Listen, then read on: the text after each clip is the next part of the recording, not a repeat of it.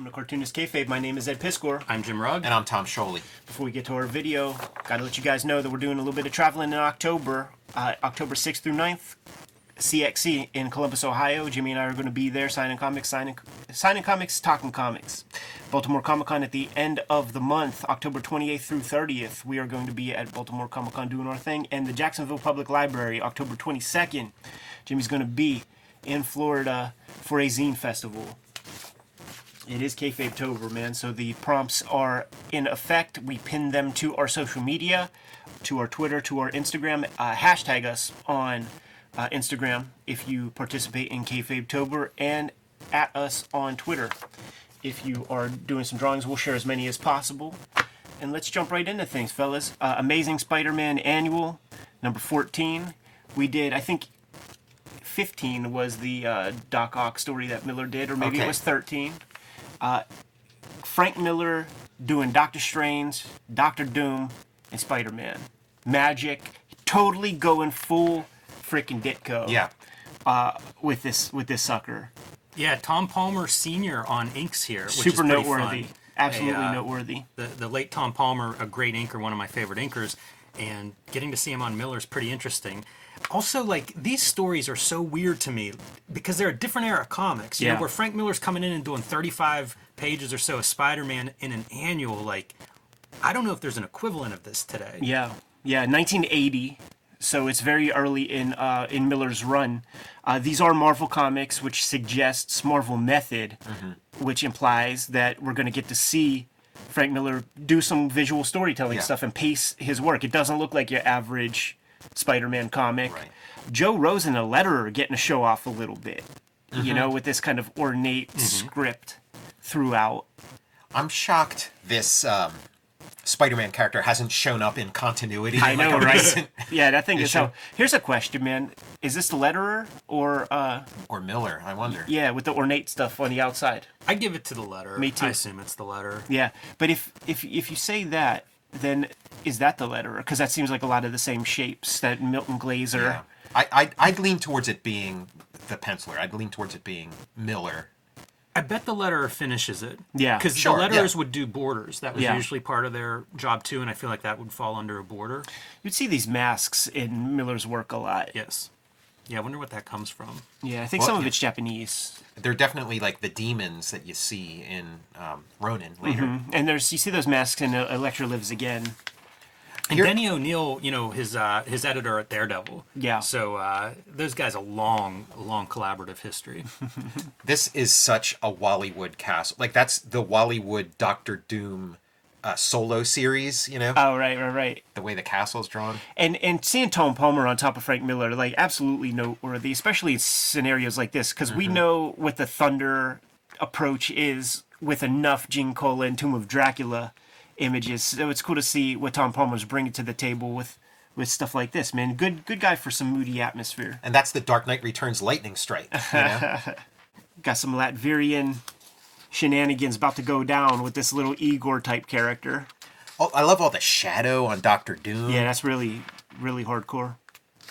Very ominous. One thing that Tom Palmer is known for is kind of bringing surprints into prominence, using it a lot in his ink work for Marvel, and we're going to see a lot of approaches. Very limited sets of tools the cartoonists were able to employ in these old newsprint comics, so you get it in where you could fit it in, and whenever there's these energetic approaches, Tom Palmer is showing up and creating a space for that, man. 100% yellow background with the 100% magenta sitting on top to create that kind of, you know, bright red. I'd like to see what the original pages look like, because do you do that on a piece of vellum? I would think that would make it the easiest. Yeah. And it feels like you say, Palmer's got a lot of experience with this, so probably. And we say that because Palmer is inking what is red here in black, so you can't separate that from if you want to get those lines of on the character. Sometimes we talk inside baseball a little too inside. Gotta spell it out a little bit more.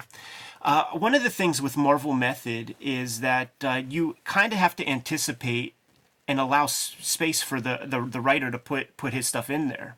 And I think that it was fully intentional on Miller's part that, like, you do a little bit here and you create that separation. Like, this character is in an abyss right here. But I think he was, like, allowing some space for some lettering to happen, and Denny O'Neil just didn't show up. Because this is very left-heavy. Yeah, we see that in the Wolverine that he does with Chris Claremont, where there's, like, these weird white... But it kind of creates a new aesthetic that's kind of interesting. The difference with this page is, like, what you're talking about with the Wolverine's piece is every single page he allows some negative space. But it would usually be, like, the panel would cut off here. It wouldn't be a big chunk of a panel. Yeah, I mean, but it is something. Anything you can do to make things a little different. Like, I don't dislike it. Like, I like it, and I like seeing this glimpse of Ditko space by way of Miller. Miller and Ditko, like, they go together so well. There's so much Ditko in Miller. Yeah, absolutely. Especially when he leans into it with Spider-Man. So, guys, keep this in mind. You see, this is like a magical binding. This isn't like a piece of metal that this guy's tied to. This is a magical binding. So that is what Frank Miller pretty much would pencil in for some things that we're going to see later, and you'll see a different approach by Tom Palmer with the way that magic is handled there. Yeah.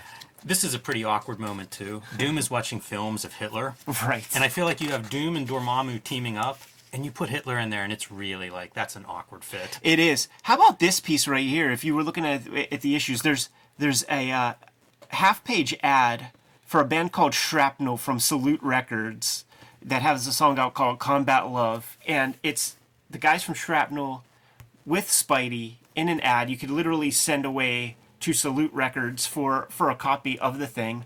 And this ad... Frank Miller art. Is it? It's I guess so. Oh, yeah, right. Whoa. Yeah. Joseph Rubinstein on the inks on that. And then it's going to segue into a couple of pages They make an appearance in there, yeah. of commercial for this Shrapnel band that, as far as I could tell, a pretty lo-fi. Like, they must have been just hanging out with Denny O'Neil, or like, there's some weird story there. If the kayfabe audience has any info on that, I'm very curious because it's very glaring. Yeah, I mean, the guy from there went on to be part of, like, a more famous band, and he wrote some song that, like, gets referenced in another, like, Negasonic. Are they the band that we're going to see? Yeah, they are the band. They're a real band. They are. They're a real band. Oh, So man, I this did not ad- connect that ad. Yeah, see Shrapnel. Like, this ad segues into comics content of this issue. Like, there's a story there that we don't know. So Is yeah, Al Milgram the drummer or something? that's what I'm saying, man. Some JR's favorite band at the discotheque. Yeah, so we got the Hitler piece, and it's sort of. I started to think, like, you get Hiroshima, Nagasaki, and then you get Akira many years later. Is the idea of, like, the guy who takes over the world, does that happen with Hitler? But then I'm like, no, there's Genghis Khan, there's Alexander of Macedon and stuff, so, like, it doesn't come from there. But yeah, anyhow, It's a strange thing to see going back through an issue. Going into a back issue like this, that's an odd panel. right? I mean, if you read a lot of, like, 60s comics and like Wally Wood and stuff like that, at, like, every other issue, the villain takes his mask off and it's Hitler. And especially Marvel. I mean, you had all that, like, Red Skull stuff and whatever. So it's not. It's not. And the Red Skull where he's got his little island with, like, his, like, Mussolini guy and all this kind of stuff. It's pretty much an established part of Marvel. It's just like, okay, now we're in the 80s, so, Once again, another inked approach with the magic here with our little Igor, or our Erzatz Igor character. And I bring it up just because we'll see some crazy looking Tom Palmer stuff in later parts of this issue. That's a pretty badass image right there. It is. Like I don't think Doctor Strange ever looked cooler. Well, is this like a tryout for Miller's Doctor Strange? Because he was going to do a Doctor Strange series. Yeah, there like, were ads for it. Yeah, ads for it. So is that what we're seeing here? And again, what a lost opportunity. I mean, obviously he did a lot of cool stuff instead of that, but man, a Miller Doctor Strange. Yeah, it's an interesting what if in comics history, and it might have come out of this. Maybe he leaves here going, you know what, I have more to do on this character. This is a very well lit face, man. I like there's a reference that was used for this, and Tom Palmer bringing like years of work with Cullen at this point. I was gonna say finishing. A lot of Palmer on that face. Yeah, yeah. I was looking at this, and It sounds dirty. Frank Miller created the Todd McFarlane chains. You know, you see it right there. And those are heavy chains. Like, the character's interacting with each link right there. He's bound up. And, dude, this is like the kayfabe mailbag. Like, just, he's got stuff coming in that Yeah, what is this? you know, it's all surprises. And for us, it might be, you know, some issues of Deadline magazine. But for Doctor Strange, he's getting mummies in the mail unsolicited. Right. Well, this is Citizen Kane, too, where he has all those, like, big wooden crates full of statues. And whenever Miller can, like, keep somebody's face in shadow, he goes there. You know? That feels like a Ditko approach. Yeah. A lot of obscured faces in Ditko comics. And the Spider-Man and Doctor Strange team up in an annual is a Ditko thing, too. You know? Yeah. Yeah. Bad guy on the loose. He's got the black light.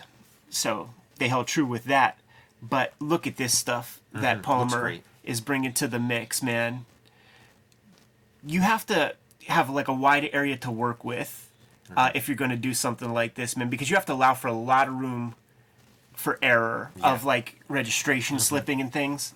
But seeing these big chunky lines with no holding line, that does feel magical. Yeah. Yeah, it's pretty cool. There was some of this in that Spider-Man Fantastic Four comic that you guys reviewed a while back. Right, right. And I love the black light concept. I think that's one that's really good. Like you're working with a limited tool set. That's a pretty good use. That's a Ditko thing too. I mean, I think maybe like a purple would have read in a really cool way that like the black doesn't quite, you know. And you could do that with Surprint. It would be 100% magenta, 100% cyan. Has that very like dark purple color. Choreography on the part of Miller, something that he's totally known for. Man, we got the bad guy kind of splitting up our dudes with Doctor Strange being the tank, capturing all the attention of the bad guy. Well, this dude, what's his name, Wang or something like that? Wong. Yeah, it's a good action shot of Doctor Strange diving out of the way and like counter magic beams. Yeah, and look at that, dude. That feels like something Miller must be drawing, right? Or Yeah, Of course, yeah, yeah. he draws it in pencil. That's what I'm saying. Like Yeah. the stuff that we saw earlier, it was just Tom Palmer deciding to use a black line on like the small pieces, probably knowing that you have to allow room for that registration to slip. But when you have these big moments, there's no reason to have that black line. Yeah. And it really feels like energy. I remember like maybe like the first week at the Kubert school, like I had this solved for me because I had no idea like how that was done, and it was such a mystery to me. And I had some teachers explain that stuff to me. Really like this panel. Yeah. You get a Right. cross section of the house, so you get a little bit of your exterior New York shot. Gotta have Water a water tower towers, in there. Yeah, and if I had any advice for Doctor Strange, man, it's like maybe gracefully sit down on the ground before you leave your body, because that guy, when you jump back in that body, it might be Paralyzed. it might be a Twilight Zone episode. Dude, that's Austin getting dropped on his head by Owen Hart right there. That's a Totally. bad way to fall. Yeah, but beautifully dramatic. Yes, very dramatic. It's all about the drama. Good moments of astral version of Doctor Strange being white. You know, again using the limited tools that you get in a comic book at this era, but effective. Yeah, you see the Ditko in that face right there. Totally. Part of it is that, you know, that old joke, if you could see three whites around the side of somebody's eyes, they got the crazy eyes. Like, when you pinhole those pupils and you allow space for all four sides of that pupil, that's a Ditko stroke. That's something that he brought to his artwork, something that was common with his stuff. Manson lamps. Using yellow surprint for this kind of like thought energy, astral projection. Eisner window right in the middle of your page. You're right, man. Eisner window with a Gil Kane like final piece with Ditko energies. Those really feel like it too, and that's got to be Palmer thinking that way because they're inked with kind of a fat line Yeah. that feels like a Ditko era line treatment. When Ditko sort of comes back to Marvel and is doing work there, the inkers are like bending over backwards to make it into like prime time Ditko, you know? Yeah. Whenever I would see this as a kid, I was so literal with the imagery that I saw, and this stuff would always like fuck me up. Like, oh, so he just like turns into Spider-Man? Like, Yes, I didn't understand the these implication. burn marks that Yeah. come out. That's a fun page. As a 9-panel grid, there's a lot going on in there. Another big Ditko piece. And I don't remember Deb at all from anything. I Is don't she an either. ongoing character at some? I don't know, but she looks, with those glasses, she looks very Ditko-esque. And then Debbie, I'm just thinking like Debbie Harry, you know, like that's the person in the moment here. Like Yeah. the Unbelievable. way this Spider-Man's drawn, the background, but just the way he's drawn kind of blew my mind with that like rim lighting around it. And it's a nice way to not have to draw every web, but it looks so great. It's amazing. You feel that the page. volume. Yes. Because you allow the white for that rim lighting from the thunder, but from the lightning.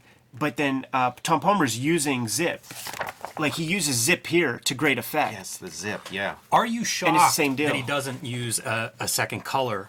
It looks like Like it's a a white or lighter something? color. Yeah, a white or a yellow I would accept there is like your outside lighting, you know, almost an outline, because like the way that's drawn, it is that usual like double lighting style. Yeah. It looks amazing, but Yeah. I'm surprised they didn't do that. Thankfully, he has that zip there, right? To create two A colors. second color, yeah. Yeah, so this is that old maxim where you have to get it to work in black and white, because perhaps when you bring the color into it, it's hard to fuck up. Yeah, maybe. There's a lot like that's a heck of an image, man. You could color that 2 or 3 different ways and it'd be very effective. And this perspective on the buildings, I mean, there are guys, Joe Quesada, you know, that really use that a lot. It looks incredible there for a 2-page spread. At this level, too, it's all directional devices pointing directly Yeah. to Great stuff. our guy. With this kind of spread, man, before we get out of here, we gotta let you know that our videos are brought to you by the books that we make. Tommy has Fantastic Four Grand Design, Jack Kirby, Epic Life of the King of Comics out there in the wild as we speak, and his name is on the spine of dozens of other books, man, so make sure you check out his bibliography. Jimmy has Hulk Grand Design Monster Madness issues out on the stands right now, but it's going to get that big Treasury Edition format like Hulk Grand Design, and I mean, like Fantastic Four Grand Design and X-Men Grand Design in early 2023. Street Angel Deadliest Girl Alive trade paperback is back in print, so make sure you scoop it up. Don't lag this time, man, because it was out of print for a little while, but there's no excuse right now. Red Room, Trigger Warnings, and the Antisocial Network are the current things that I'm working on. Murder on the Dark Web for Fun and Profit. Each book is completely self-contained, so if you see one of these, give it a try, check it out, support Cartoonist Kayfabe that way. Now let's get back to the video, dude. This pose right here continues the energy, man. Like this, the bounce of this feels like lessons that like Joe Mad took away, Art Adams took away.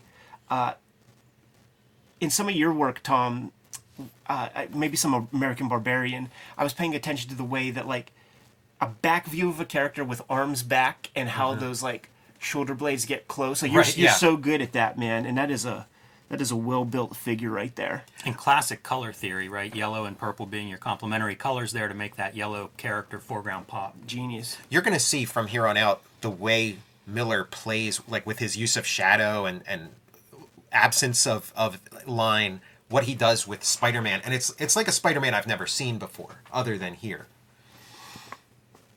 When you see these gargoyles right there, I'm imagining Frank Miller's using that side of the pencil like this to create the kind of gravelly textures. And think about gargoyles like in his body of work, like in the Batman stuff, and you know. Do you guys think that Miller does this 2-page spread, because he does this quite a bit in different comics too, is a way to kind of like gimmick ad treatments and page turns? Because like you have to run this as a 2-page ad if you're editorial. Yeah. And you know, like you hear about cartoonists in the past that would do tricks to like manipulate the engravers and stuff, like, hey, I got fine lines so you can't overexpose this or whatever. It feels like this is one to kind of like maybe force their manipulate hand. with your storytelling a little bit. Right. Great water tower. Again, like Ditko, Miller, water towers.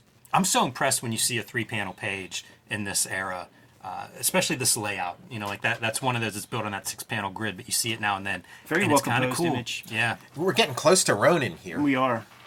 There's a few Ronanisms. Some of the demons in the Dormammu area, where there's a bunch of those little demons, they remind me of moments from Ronin. It's so funny seeing like the Ronin stuff, the Sin City stuff. You know, it pops up here and there. Straight up Bigfoot cartooning. You know, like whenever he would do this sort of thing, like in Sin City Hell and Back or somewhere, it's characters interacting with Dr. Seuss. Yeah. You know, this is Bigfoot cartooning, little headless demons. Love this too. I mentioned Will Eisner window a minute ago. Like you see, Eisner talks about using windows as like a panel border. Let's use the most iconic window in the Marvel universe as like a panel frame device. Is this the one where you were? Found it. Right. Where somebody gets smacked in the face. Yeah, with we were talking Spider-Man 50, and I was like, where the hell did I see a sequence where a lady gets thwapped in the face? Props to Dennis O'Neil for setting up that gag too. Like So really put some words in her mouth. We're all cheering for her to shut up. There's the Marvel method working for you. And here's where the Marvel method falls apart. Yes. This sequence here, he's battling with all these little demons, and it's making him act weird. And we realize that nobody else, it's in his head. Nobody else can see those demons but him. So kids see him and they think, oh, he's breakdancing, that new dance craze that's sweeping the nation. But it gets fucked up in the writing, because the writing, they act as if they do see those, and they're like, what are those, Muppets? But they shouldn't be able to see those. They should just be able to see Spider-Man breakdancing. Yeah, real dumb. Super dumb. How about that, dude? That's another good coloring on Spider-Man there too. Yeah. That choice to do solid color on him that we've seen a couple times. It is unconventional, and it usually works in this comic. And you think about, like, a Spider-Man people are familiar with. If you're watching the Spider-Man cartoon, and maybe Spider-Man and His Amazing Friends comes along a little bit after this, maybe, but that's how he is in the Spider-Man cartoon. There's not webs covering every inch of him in the that old cartoon. backsy shit. Yeah. I love this 3-panel sequence. That just works for me on every level. The silhouette Spider-Mans on either side. That magenta yellow in the middle. Yeah. Just breaking up that magenta with these blue treatments. They're really going for it with color. You know, even this next page, those top 2 panels are a lot of color on weird colors on Spider-Man. And some more of that surprint stuff. And you see the registration slip, which is, you know, how things can potentially get dicey. And is this guy, like, maybe he was intended to be like a relative of Doc Ock or something? Because he's like sipping the tea, right. He's got the haircut, the glasses. Now we get the ad. Right, yeah. Taking place at CBGB's. Yeah. For Shrapnel, we saw the ad earlier. Let's see the ad payoff, man. And it's like a theme band, a concept group. Yeah. And everything is about enemy lines, and they have weapons and bombs. They're like an early 80s Gwar. Right. I like the coloring on this spread too. And it's Frank Miller, like, you know, he's an old cuss, man. He's reading Mickey Spillane books. He ain't going down to CBGB's to go see Richard Hell and television play. So what is CBGB's to him? All darkness.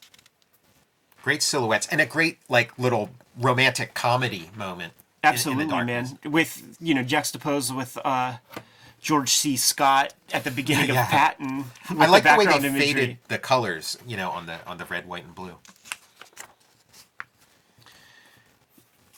We know that ain't the right lettering right there. Man, you mentioned Doc Ock and like, wow. Yeah. I know. And so Shrapnel is like Pied Pipering the CBGB's attendance throughout the Bowery. And it sounds like it has a little bit of a pull on Spider-Man too, but maybe his powers or whatever helps him. He's like, there's something very compelling about that song they're playing. And he keeps blowing off that Deb. First they were supposed to go to CBGB's and they didn't, and then they're supposed to go get coffee, and he's like, "Oh, I gotta run." Yeah, you always gotta inject that piece in every Spider-Man comic. And look at this; it's a straight up like blitzkrieg of soldiers for the Shrapnel army of Doctor Doom. Yeah, it makes you the callback to Doctor Doom watching the Hitler films. Yeah. In a weird way, like it kind of ties into this sequence. Yeah, because there is that like square thing, like that famous footage whenever they take over France. Now imagine this story. It would have been so easy to take that romance element, like to maybe not even think of the romance element, but it needs that. That's Spider-Man. That's Spider-Man. That's the Marvel formula. If you take those like romance comics out of the equation, it doesn't work anymore. Yeah, you got to give them some. Yeah, it makes it very human. Like if you're reading this as a kid that is not Spider-Man, has no powers, that part you can relate to, where it's like, man, he's messing up so bad with this girl, like over and over. Why is she ever going to speak to this dude again? I feel like the El Jefe part, like that was put in there by Frank Miller on the marquee. You gotta love it when he does like Times Square. Yeah. The signs and stuff. The Coca-Cola you never get away with now. We've seen a lot of his interpretations of this kind of thing in the Wolverine miniseries. It would be all surprint, and it would be the colorist, or, well, who knows who it is, but it would all just be colored lights and things. This is a really strange choice around Spider-Man's eyes. I was thinking of that the too. black part blue. Blue, yeah. Cool though. Trying some It just things. feels like experimenting, right? Yeah, trying some stuff, man. I love the fixed camera angle stuff when shit goes down.